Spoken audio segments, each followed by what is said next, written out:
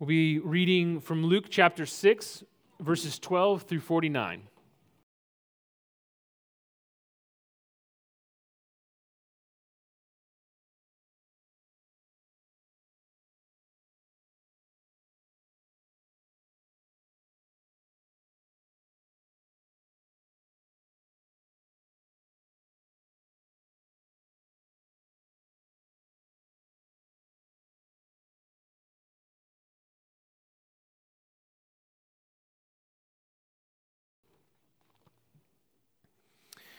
In these days, he went out to the mountain to pray, and all night he continued in prayer to God. And when day came, he called his disciples and chose from them 12, whom he named apostles: Simon, whom he named Peter, and Andrew his brother, and James and John and Philip and Bartholomew, Matthew and Thomas and James the son of Alphaeus, and Simon, who was called the Zealot, and Judas, the son of James, and Judas Iscariot, who became a traitor. And he came down with them and stood on a level place with a great crowd of his disciples and a great multitude of people from all Judea and Jerusalem and the seacoast of Tyre and Sidon, and who had come to hear him and to be healed of their diseases. And those who were troubled with unclean spirits were cured. And all the crowd sought to touch him, for power came out from him and healed them all. And he lifted up his eyes on his disciples and said, "Blessed are you who are poor, for yours is the kingdom of God. Blessed are you who are hungry now, for you shall be satisfied. Blessed are you who weep now, for you shall laugh. Blessed are you when people hate you and when they exclude you and revile you and spurn your name as evil on account of the Son of Man. Rejoice in that day and leap for joy.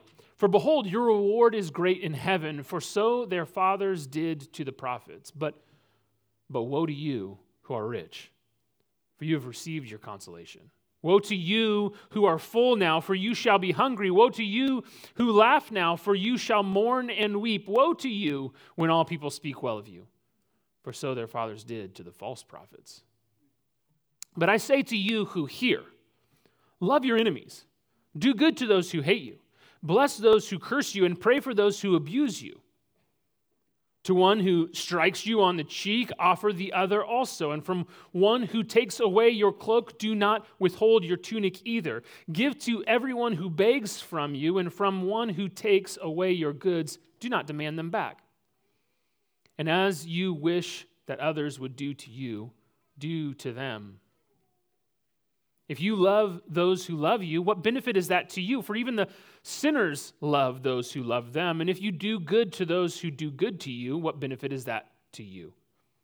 For even sinners do the same. And if you lend to those from whom you expect to receive, what credit is that to you? Even sinners lend to sinners to get back the same amount. But love your enemies, and do good, and lend, expecting nothing in return, and your reward will be great, and you will be sons of the Most High, for he is kind to the ungrateful and the evil.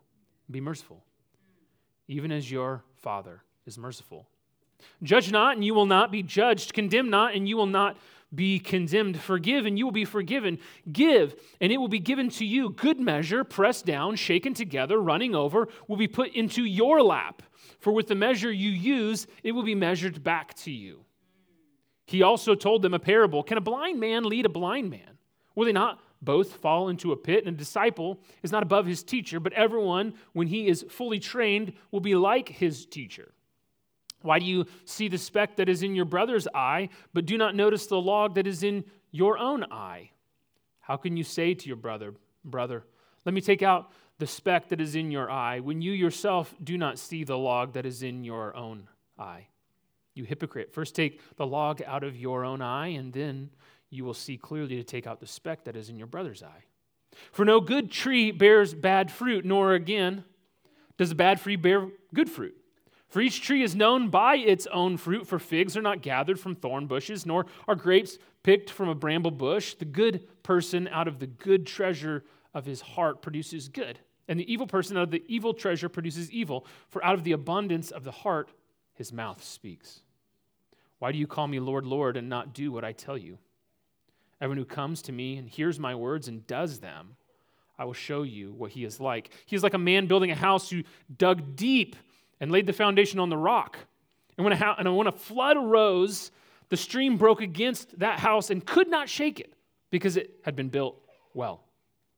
But the one who hears and does not do them is like a man who built a house on the ground without a foundation. When the stream broke against it, immediately it fell, and the ruin of that house was great. This is the word of the Lord.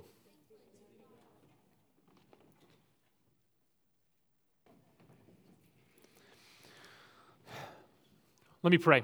Lord, would you give us wisdom and insight from your Spirit as we look into your word this morning? Would you help me as I seek to rightly proclaim what it says, apply it to our lives? And Spirit, would you work in our own hearts to receive that, to hear, to truly hear, and do what it says? Pray all this in your name. Amen. So our passage starts with Jesus coming down from an all-night prayer session on the mountain. You know, from time to time, he's getting off by himself in desolate places to pray in between all of this activity of his ministry. And many of his disciples are there. And there's a multitude, it says, a crowd of others who have come from far off places, to hear what he has to say, to be healed by him. And it says that he lifts up his eyes on his disciples, right? His disciples, from among whom he's selected 12 to be apostles. Sometimes we talk about the 12 and we call them disciples, and it's true, but really the disciples are all of those who were following him, right? And there's 12 specifically that he calls apostles. He calls them apostles. And we notice, as Luke names each of the 12, that the very last one, he makes a point to say, Judas Iscariot, who became a traitor. One becomes a traitor. Think about that. Great crowds and multitudes. And amongst the great crowds and multitudes, there are Jesus' disciples, those who've been following him around, listening to him, doing what he said. And then amongst those disciples, he picks 12, just 12. And amongst those 12, there's one who would be a traitor.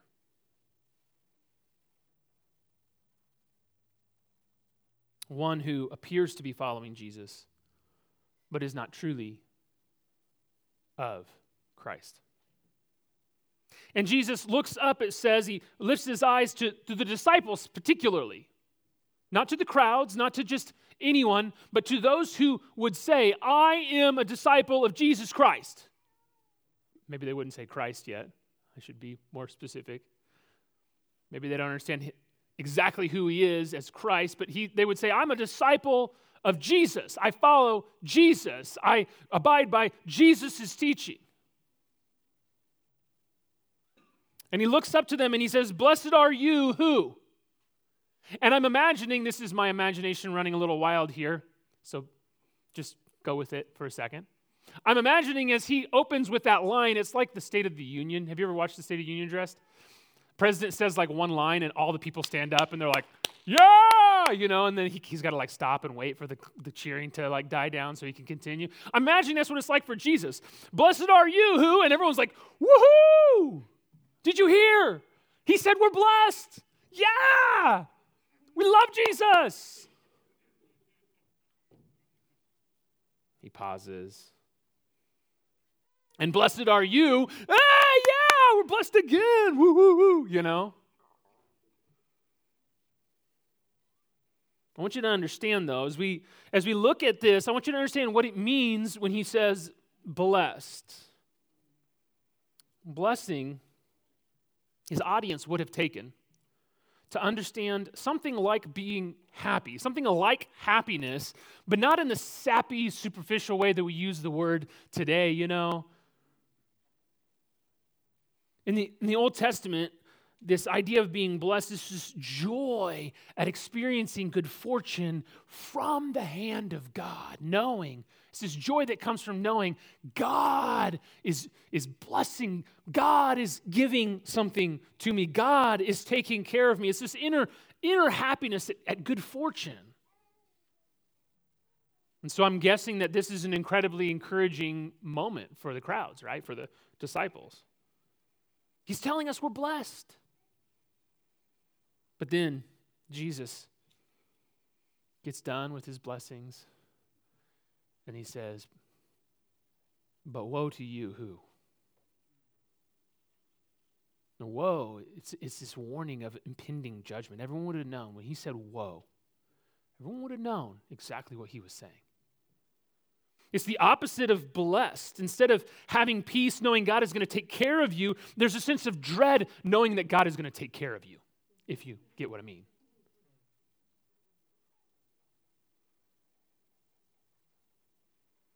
Jesus, it said, looked his eyes up to his disciples, to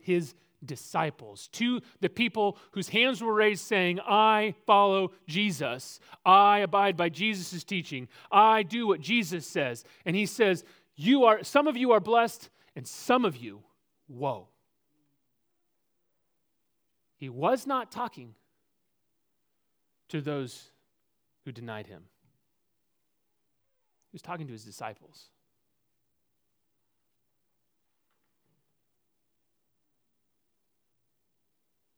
Church, we need to stop and think for a second. Where are you?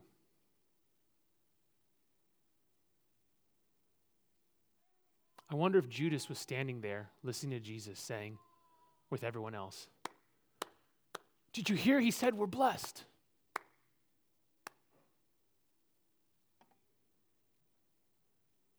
We can assume, if it was true then, that today, in every church, as people gather to worship our Lord, that there are people who are blessed, and there are people to whom Jesus is saying, woe.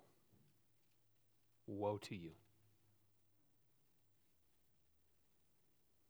People who say they believe in Jesus, people who look like they've been doing Christian things, they are following Jesus around, they're all the things the crowds have been doing.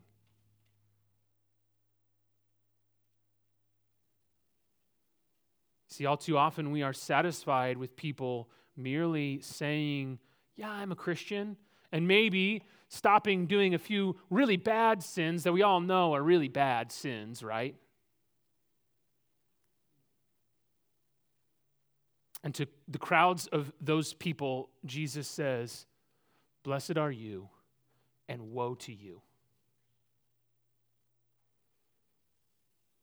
You see, it's not the job of every Christian as we go out to make disciples. It's not the job of our job that God has given us to just merely have people say they're a Christian, merely get wet, and stop doing a few really bad sins. That's not the job. The job is to make disciples, baptize them, and teach them to obey all that Christ has commanded. Parents, the reason that we are making such a big deal about family worship, the reason we're talking about this tonight is too often and for too long in churches, we have thought, fathers have thought, your job is to get your kid to say, I love Jesus, get them wet, and hopefully they come out as good citizens. They don't do anything too bad. And I know that is the common way of thinking in American evangelicalism because I was a youth pastor for 10 years and I saw it time and time again. If I could just get my kid to say they love Jesus, get them wet, and don't do anything too stupid. Just grow up to be a good citizen.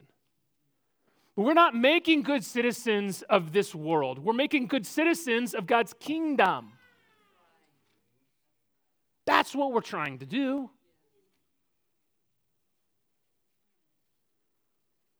And that means we actually have to obey God's word when it says, bring them up in the discipline and instruction of the Lord. When it says to teach them to love God with all their heart and all their soul and all their mind and all their strength, not just with a few words out of their mouth, not just one prayer that they prayed one time at the front of church, not just in the moment that they were baptized. It doesn't stop there.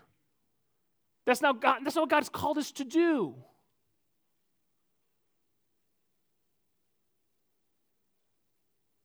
There's so much more that Christ has for us and for his people.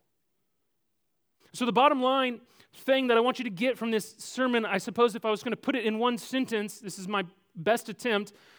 Jesus wants citizens of the kingdom who look like the Father because they follow the Son. That's the point. He wants citizens of the kingdom who look like the Father because they actually follow the Son. They do not just say, Lord, Lord, but they hear and they do it.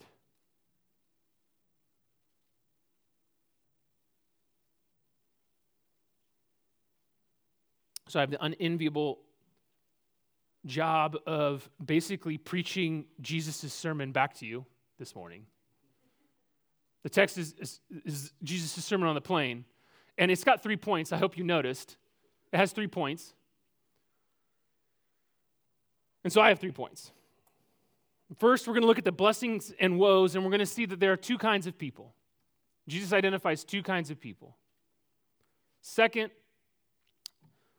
is Jesus' teaching on merciful love. We're going to call that one distinguishing mark.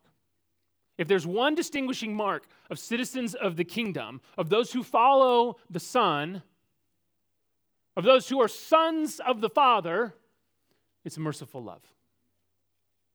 And then we're going to look at Jesus' 3 short parables. I'm going to call those 3 pulse checks. I'm calling them pulse checks because I think the point of them is to check your heart. Is your heart where it ought to be? What is your heart set on? All right. 2 kinds of people. From Genesis 3, if you were with us when we were preaching through Genesis, you heard this over and over again. From Genesis 3, there have been 2 kinds of people. I need you to understand, there are lots of different ways that the world categorizes people, but the Bible primarily, the major 2 categories. There's only one dividing line, okay? In Genesis 3, it calls it the seed of the serpent and the seed of the woman. There are those who are Christ's followers, and there are those who are not. There are those who are blessed, and there are those to whom Jesus says, woe. That's it. And in these blessings and woes, what we're going to see is there are 4 blessings that Jesus talks about, and there are 4 woes, and the 4 blessings correspond or contrast to the 4 woes. And so first we have this blessing and woe of the poor and the rich. Now, poor would not have been understood to be purely in socioeconomical terms. They would not have taken it purely in socioeconomical terms, though they wouldn't have separated it from that completely either. These poor that Jesus is speaking of would have been thought of as the socioeconomic poor who looked to and trusted in God for their provision. And that's our first big identifier of those who are blessed. Those who are blessed are those who trust in God. And the comparison is to those who are rich, right? Woe to you who are rich. They have all the consolation that they're going to get. Oh, you have a bunch of stuff right now. You're fine. You could take care of yourself. Well, good for you. You've got the blessing that you're going to get. And that's it. The rich man arrogantly and selfishly finds his security in his material possessions, in his ability, in his power to get or to take care of whatever, rather than turning to and depending on God. And this first blessing, I want you to see, It's in a tense that refers to a present state. It's not yours will be the kingdom. It's yours is the kingdom right now. These poor, Jesus is saying, possess the kingdom right now. It's theirs, even if they haven't fully experienced it. It's theirs. You have the deed to it, even if you haven't gone into every room in the house and jumped on every bed, right? Possessing the kingdom is the reason for all of the blessings. And that sets up really the next two blessings and woes that we see. We have the hungry and weeping, and we have the full and the laughing. And here the blessings and woes have a future fuller fulfillment. You shall. You're hungry and weeping right now, but you shall. You're full and laughing right now, but you shall. Those who turn to Christ in faith are heirs of the kingdom right now. And the promise of that kingdom is that hunger and weeping will be turned to satisfaction and laughing at some point. The apostles will have much hunger and weeping ahead of them. But what they've gained in Christ is far better. You see, while there is deep spiritual, intangible blessing here, and while there's no mechanical guarantees, I want you to understand that it will often result eventually in tangible blessings. This is not a division from completely tangible blessings, even right now here on earth, even if not in the places we expect them to be. I want you to understand this is not some sort of like coins in a vending machine kind of thing. It's seeds in soil. That's the analogy that the Bible gives. It's not, oh, I put the coins in the vending machine, God, now you're supposed to bless me, right? Because I'm one of the blessed. The analogy is seeds in soil.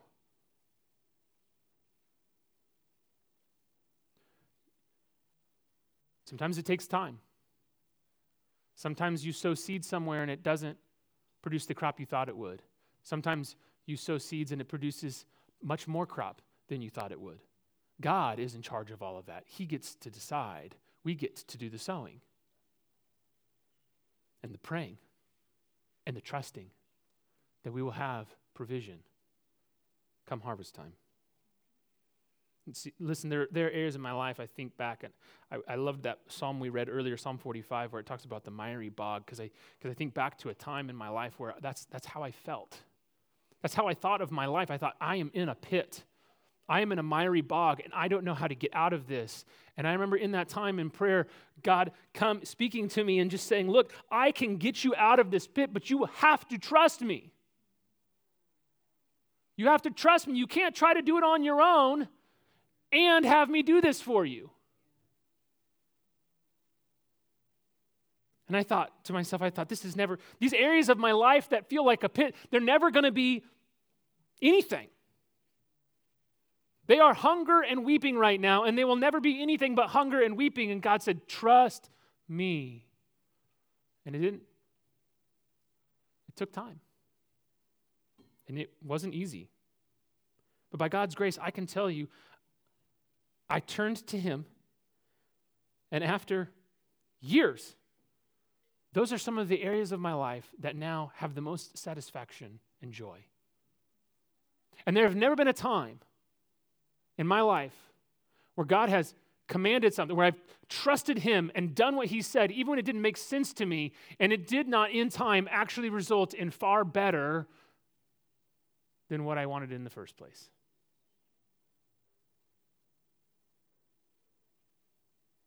The last comparison that Jesus gives us are those who are hated on account of the Son of Man. And this calls to mind two concepts, two Old Testament concepts. One we've already seen a couple of weeks ago when Jesus started His ministry in chapter 4. Do you remember Jesus' prelude to his message and His ministry, that the prophets of old were rejected by Israel?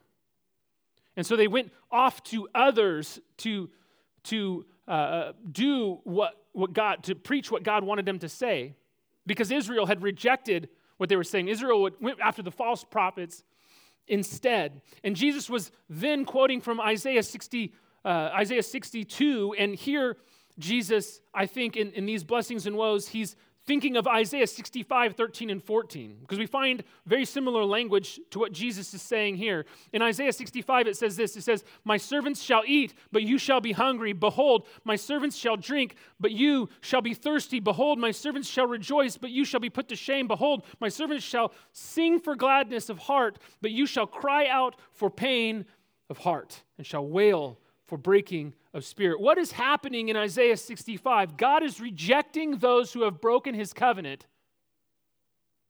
And he's making a people out of a whole different group of people who are willing to turn from him. People from every tribe, tongue, and nation who are willing to turn from him. He's making a people out of them, and he's saying, yes, you have rejected me. This is what you'll get. But those who turn to me, my servants shall eat. My servants shall drink. My servants shall rejoice. Paul, in Romans 10, takes these same verses and he uses them to tell us that God has rejected ethnic Israel and is making a people from all who turn to him. The point is turning to Christ. But how do we know that we possess this kingdom?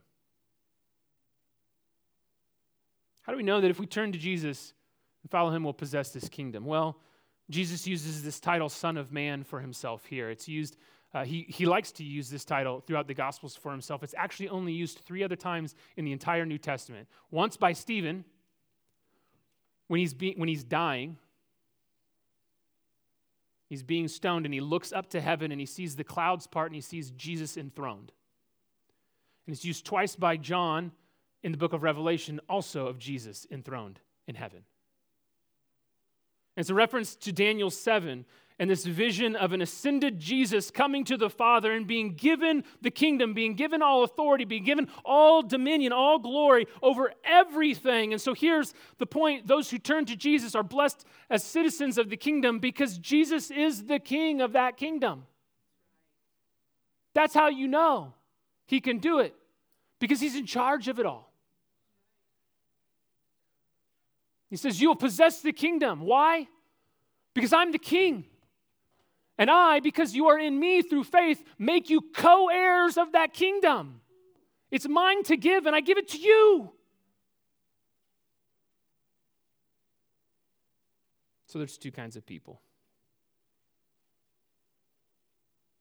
Those who become co-heirs with Christ of the kingdom, those who turn to God, those who trust in him, and those who depend on themselves and rebel against him. And listen, right now, here's the blowback.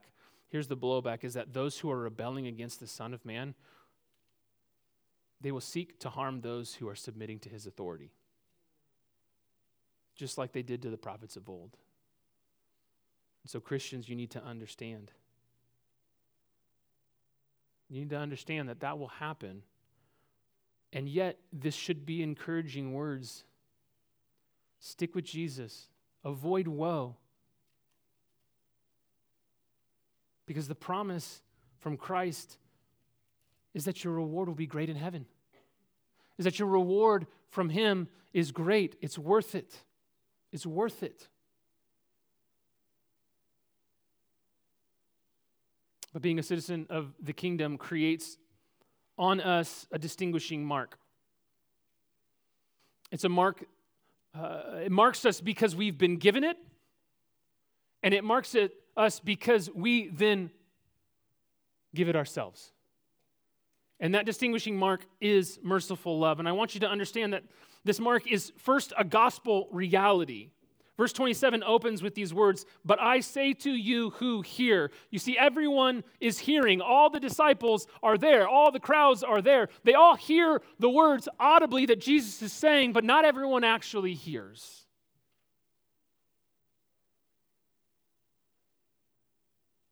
Some, like those from of old who rejected the prophets, who heard the prophets of God and rejected it and refused to listen, refused to believe God's word from them, refused to obey it.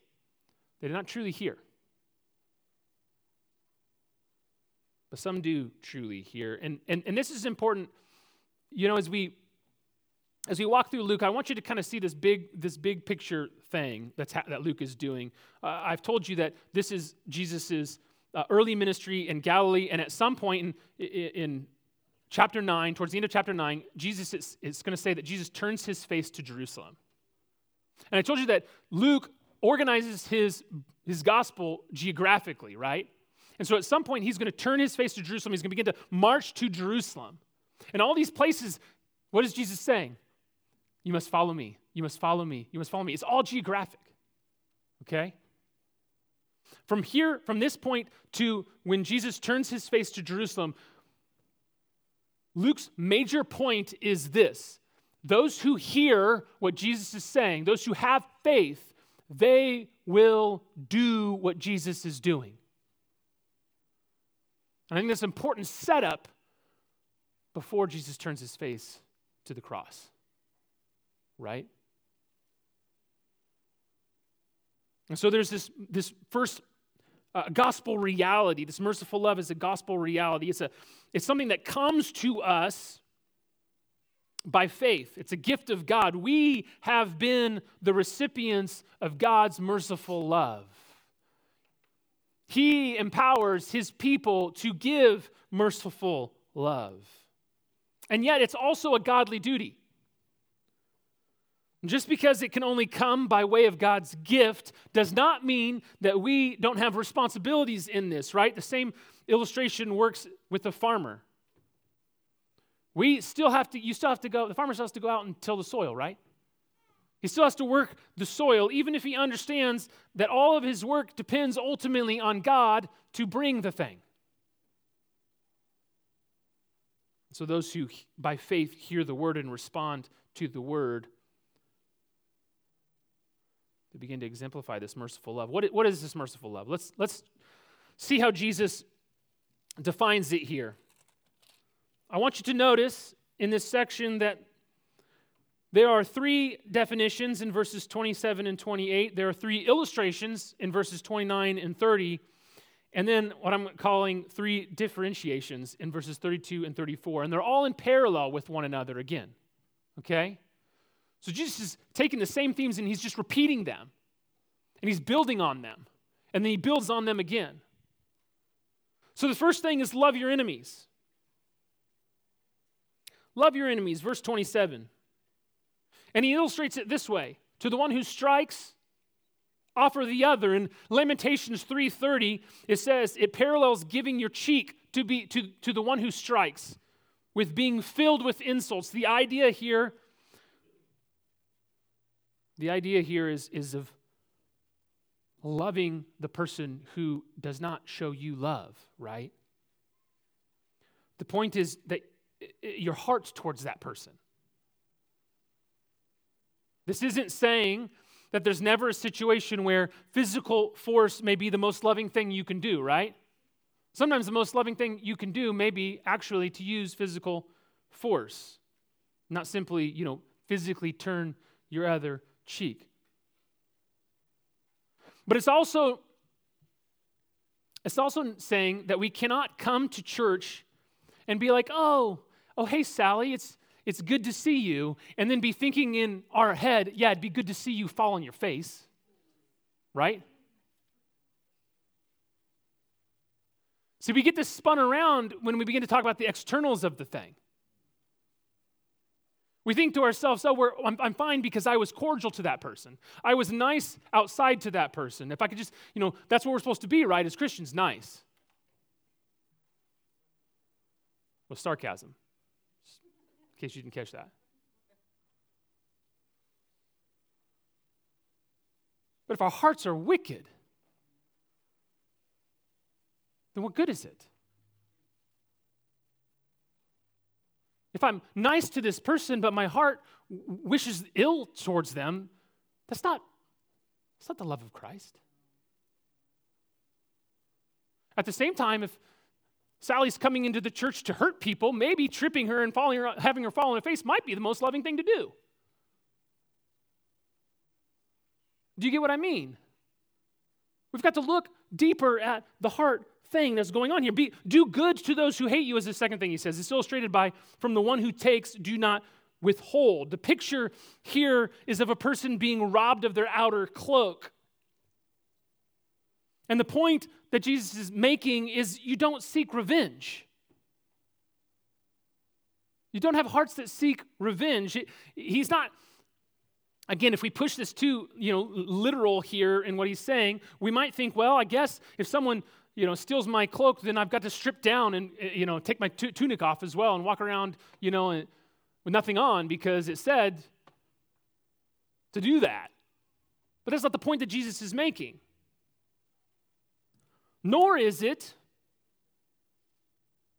to applaud the person who allows themselves to be abused by others while dreaming of how they want to put that guy in the hospital.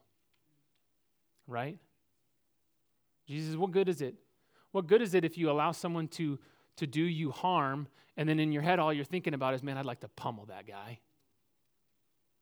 That's no merciful love. That's not of Christ. Then the last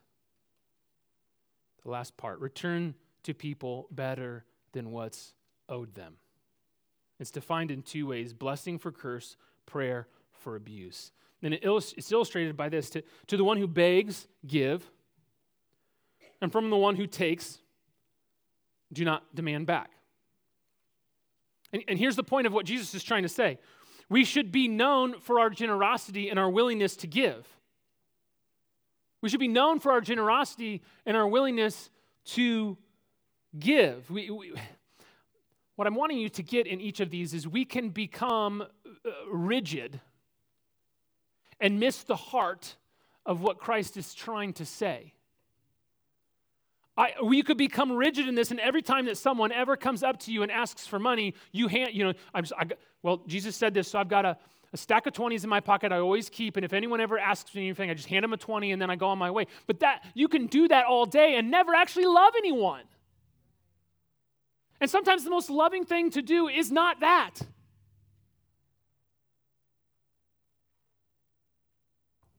This kind of true giving, it means two things, guys.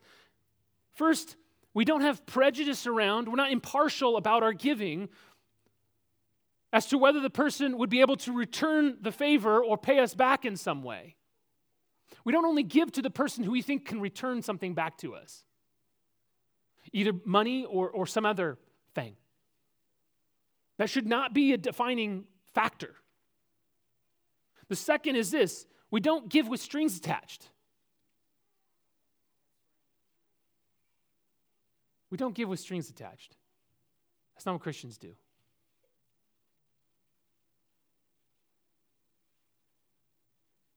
Friends, we do this all the time. We pay a compliment, and we sit and we wait for someone to compliment us back, and then we're mad when they don't. Woe to you.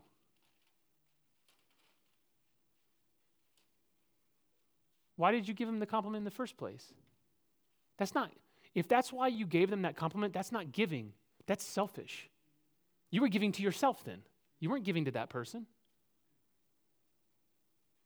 You were just giving to yourself through them. That's all you were doing. That's not giving. And when they pay you that compliment back, if that's your heart, and when they pay you that compliment back, you have got all you're going to get. You will have no reward in heaven for that. You've got all the consolation you'll have.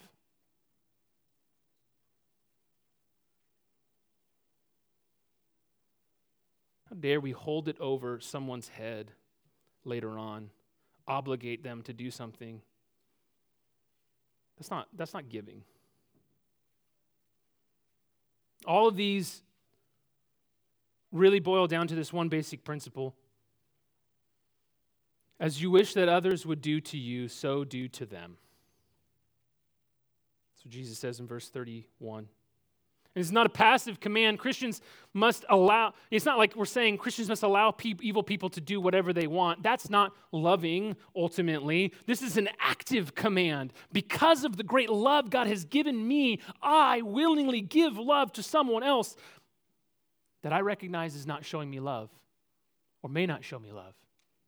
Not because I want to try to trick them into loving me, not because I want to try to, manipulate them or get something back from them, but I'm willing to do this because Christ has already shown me love. And guys, these become messy and complex situations. I get it. Years ago, we had someone in our family's life, I'll say, who began to use abusive and vulgar language towards me, towards my wife, towards my kids. It was not a good situation. And I had to figure out what to do. And frankly, if you've been in a situation like this or something similar, it's like, how do you handle this? Here I am, the pastor. I'm like, pastor guy, and I'm like, what do you do? Without returning any vulgarities, without making any cutting personal remarks, I clearly communicated that he would no longer be able to interact with my wife and kids. I'm sorry, you can no longer interact with my wife and kids. This is not appropriate, and I'm drawing a line here. But I will interact with you. I will communicate with you. You can talk with me. I don't know if I went about all of that perfectly. I probably didn't, but my heart in it was to show love to him, even though I knew that he would at points insult me, even though I knew that it would mean that I'd have to put up with things that were less pleasant than I would like, right? Even though I knew that there would be a time where he would yell or insult or cuss me out. And I did that not because I felt I owed him something, or to try to manipulate him into something, or to try to keep hold of something that I was getting from him. I did it because I had all I needed already in Christ.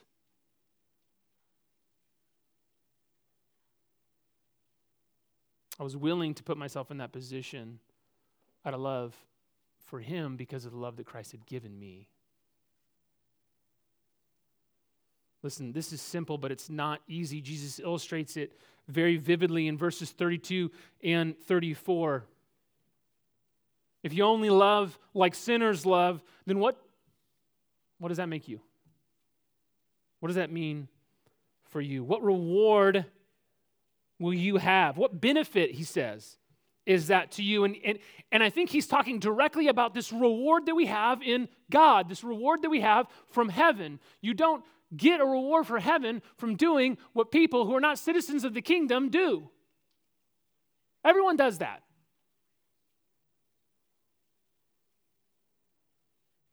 But how can we possibly love like this? Well, in a sinful world, we must add to our love mercy. Mercy is necessary. We need mercy. But where do we get that from? Sometimes if you're like me, you're in a situation and you're just like, my mercy, whatever the mercy jar is that's in my heart, it is on empty right now. I don't got any of that, right? Sometimes when my kids are just going crazy all day and, they do that one last thing, and I'm just looking at my heart and I'm going, the mercy jar is on E right now.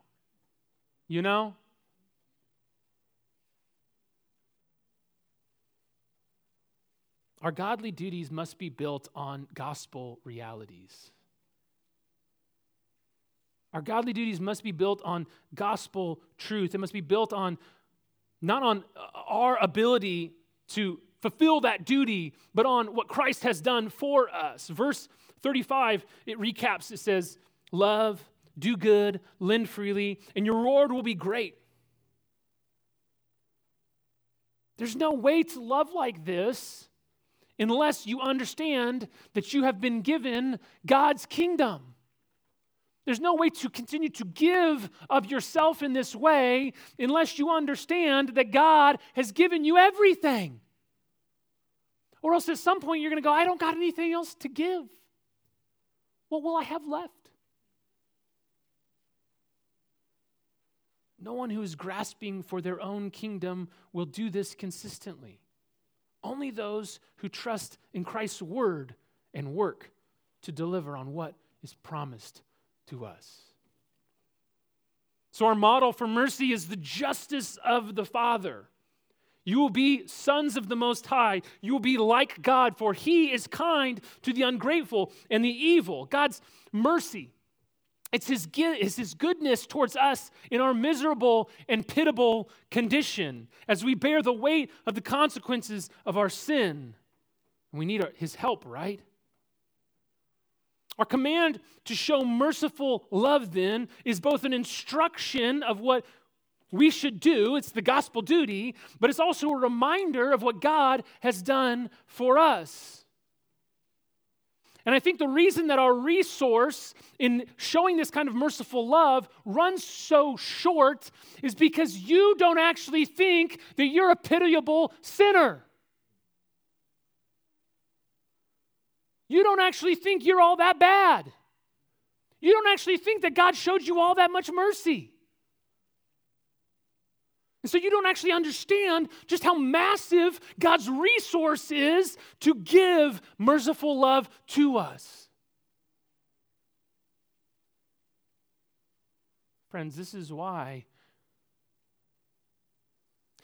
we can't just give people, we can't just say, like, look, hey, Jesus loves you. There's no crossroad for that. That's like telling someone, hey, yeah, it's where you need to go is on Kansas Avenue. Well, where on Kansas Avenue? There's a Kansas Avenue in every single town. It's like the longest road, at least in Kansas. No, it's on First and Kansas. That's where it is. Well, you know what First Street is? You're sinful. You're a sinner. And this is the point at which God's merciful love intersects with your sin and changes everything. That's where people need to know to go.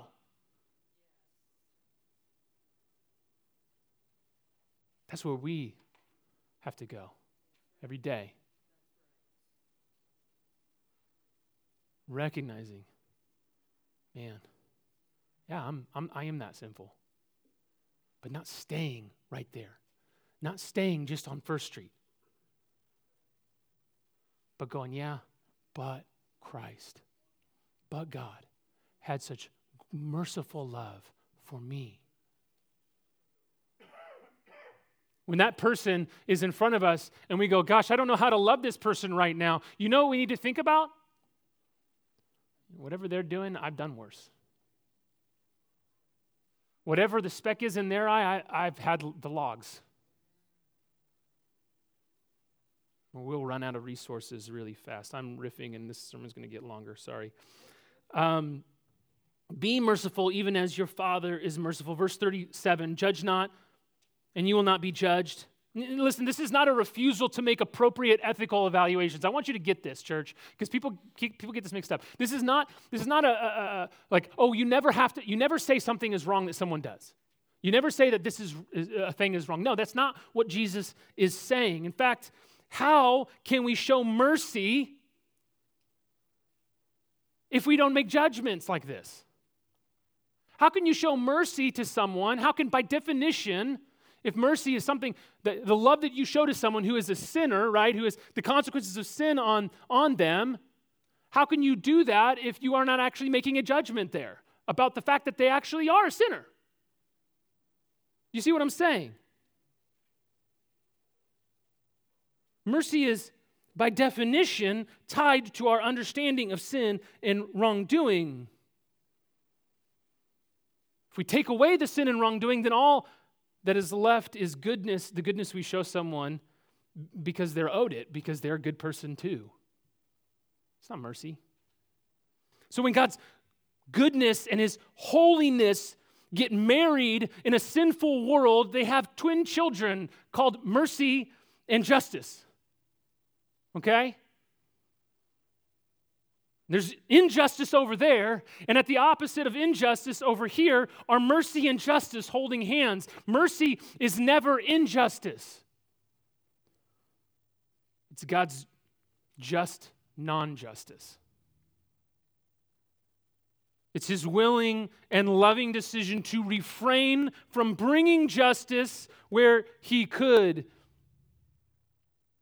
It's His willing and loving decision to go, yes, you're a sinner. Yes, you deserve those consequences. And yet, I am having mercy on you. I will take away those consequences. I'll put them on myself instead. I think about my kids sometimes. They get in trouble, grounded from something, and they go, they're grounded from TV, I don't know, whatever. And they're kind of over here, oh man, I can't. Oh, we were going to do this, but I can't. And sometimes as a father, you go, okay, no, I'm going to have mercy on you. Yes, that is the punishment. And yes, that punishment was deserved. And yes, you did do something wrong. And yet, because I love you, I will actually take some of that right and just punishment off of your shoulders. I think one of my kids got in trouble recently, and they were grounded from the TV, and all the other kids went downstairs to watch the TV, and I thought,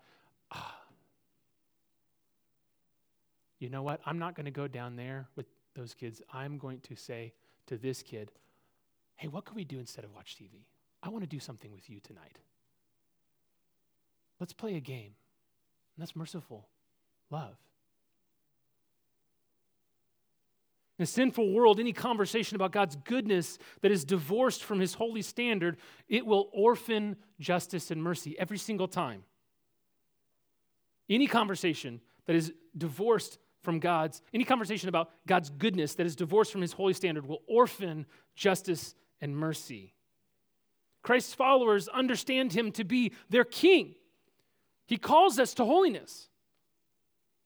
We understand his love through his salvation. Thus, we are called to mercy. That sweet place where goodness and holiness meet. See, Jesus has in view here, what he has in view is judgmentalism. Viewing people as beyond the reach of God's love and mercy. Saying, oh, God would never reach out with his goodness and his love to you because you did. We cannot do that. There is no place for that. Refusing to offer forgiveness, or worse yet, refusing to communicate the great forgiveness of God offered to them in Christ Jesus, that there's no place for. When my heart wants to tell someone how they're wrong so that they know that I'm right, rather than seeing them made right by Christ, that is not merciful love. So the sense of these phrases in verse 37, they may be better communicated like this. How has God judged you? With mercy, so do the same. How has God condemned you? Well, the world was already condemned, and he came to save it, so do the same. How has God forgiven you? Well, go and forgive, do the same. How has God given you anything? Or has God given you anything? He's given you everything. So how can you not give from that bounty? Bounty. You say, well, what bounty? Has God really given that much bounty to me? His mercy for you is described in verse 38. Do you see what it says? Good measure, pressed down, shaken together, running over. Josie recently, she's been learning to make pancakes. She's been her thing. Whenever we make pancakes, she wants to be the one that makes them. And so recently she was making the pancakes, and Amanda was kind of watching her, and she was scooping up the Bisquick, right? And she was packing it down in there, and squishing it down. And Amanda said, "Oh, you don't squish it down in there. You just kind of get it full, but you don't press it down into the cup. That's how you measure Bisquick." And so there's a conversation, oh, I didn't know that, and whatever. Oh, sorry, we didn't. But listen, this is how Christ, this is the mercy that you have in God. It's a good-sized measuring cup. And he presses it down in there. He stuffs in as much as he can. He gets all the holes, all the voids out. And then he piles it on top. Right? Like fries at Five Guys, they just pile a big pile of it on top. And then he puts it all up in your lap, right? It's flowing over, it's covering you. That's the picture that Christ is painting of the mercy that God gives to those who are citizens of his kingdom. If you're in Christ, listen, whether you realize it or not, you have plenty to spare. You have plenty to spare. So, 3 pulse checks. How do we know? This seems like a lot. How can we do this? Where are we at with this? We aren't there yet. Jesus gives us these 3 parables that I think when applied will shape us into Christ. First one is this: what are your eyes set on? First pulse check question. What are your eyes set on? This has got a few moving parts. First, there's the reality that the blind will lead the blind into a pit, right? Second, the student becomes like whoever the teacher is. That's the goal of being a student. Third, the speck and the log illustrate that if I'm instructing you about your speck and I've got the same issue, but it's a log, I'm not gonna be very much help to you. I'll be the blind leading the blind, will I not? And so Jesus' instruction is this: be careful then who you follow, because if you are blind, if they are blind, you'll fall into a pit. If you follow them, you'll become like them. If they have a log in their eye, how will they help you? Who should our eyes be set on ultimately? Christ. Jesus. The one who makes the blind to see. The one who is the exact imprint of God, to whom we are to be sons. He is the only good mirror for our self-evaluation, right? If you try to evaluate yourself without reflecting on Christ first, you will either consider yourself way more highly than you ought, missing all of your own logs, or you'll fall deeper and deeper into self-loathing, into the deep vacuum of your own depravity, right? We've got to reflect on Christ. Second question, pulse check question: what is your heart treasure?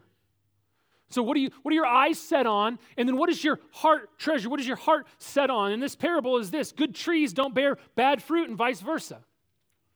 You can look at a fruit tree and you can see what kind of tree it is right away every time, because the DNA of that tree by nature can't help but produce the fruit it's supposed to produce. The principle is this: whatever your heart treasures, whatever you worship, that's what you'll become like. That's what will come out in the fruit of your life. What is spiritually true of you will inevitably come out tangibly. If you treasure good things, then you'll produce good things. If you treasure bad things, then you'll produce bad things. Maybe not exclusively, but particularly and initially. It's seen in what you say. Oftentimes, the first place that's seen is the words that come out of your mouth. That's the first checkpoint, right? Where I first go wrong with my kids is almost always the words that come out of my mouth. With my wife, the words that come out of my mouth.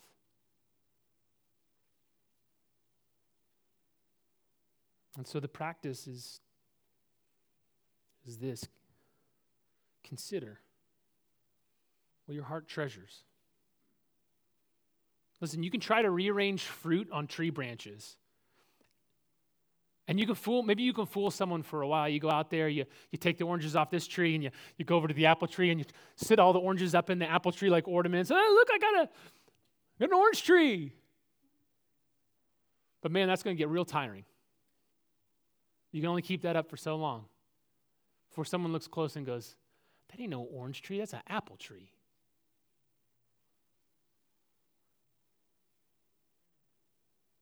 God has to change the kind of tree you are. The fruit issue is really a root issue. If your heart is not rooted in Christ, you will not produce the fruit of Christ. I think that's where our last question goes. What is your foundation? Final parable, Jesus brings it home. Don't call me Lord, Lord, if you don't do what I tell you. You are not submitted to me. You don't actually trust me. You're not actually turned to me. You don't actually believe the words that I'm saying. Not truly. You've not actually entrusted yourself into them. Everyone who hears Jesus, that truly hears Jesus, like we said back in verse 27, they will do Jesus' words. They dig deep into their life. They put their foundation on the rock that is Christ, and it says it withstands floods. Have you ever had any floods in your life? The waters have risen and pounded against the house of your life. I've had some floods. You build your house on Christ. It withstands the floods. But listen, look what he says. Everyone who doesn't really hear, truly, they don't do that. They're like a different kind of person. They also build a house. They're building a house. And on the surface, it may look very much like the house is built on the rock. But look what it says. Because they haven't built it on that foundation, when a stream comes. And yes, in the Greek, it really has that emphasis. It is a flood, a torrential flood, and a little trickle of a stream. Little stream hits that house. Boom, falls like a deck of cards.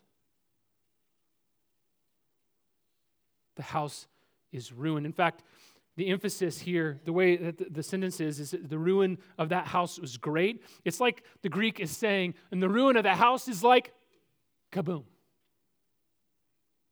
Kablooey. It's done. Not a stone set on another stone. It is decimated.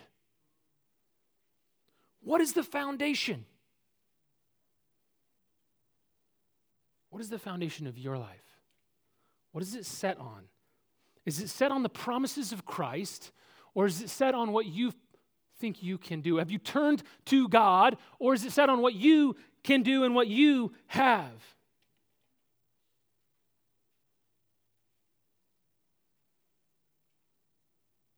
The kind of doing that Jesus' true followers do, those who are blessed, those who have the kingdom, it's a doing that is built on the deep belief that Jesus is Lord. He is King. You can do the things and you can look like Judas for a while. All the other 11 thought Judas was just fine.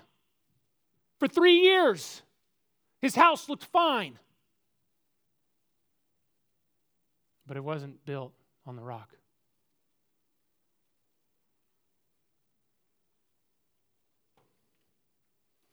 When push comes to shove, it's hard to have merciful love. It's impossible for all those who have not been given God's kingdom. At some point, Judas is bothered by what's going on, and he goes to the Pharisees and he says, "How much will you give me?"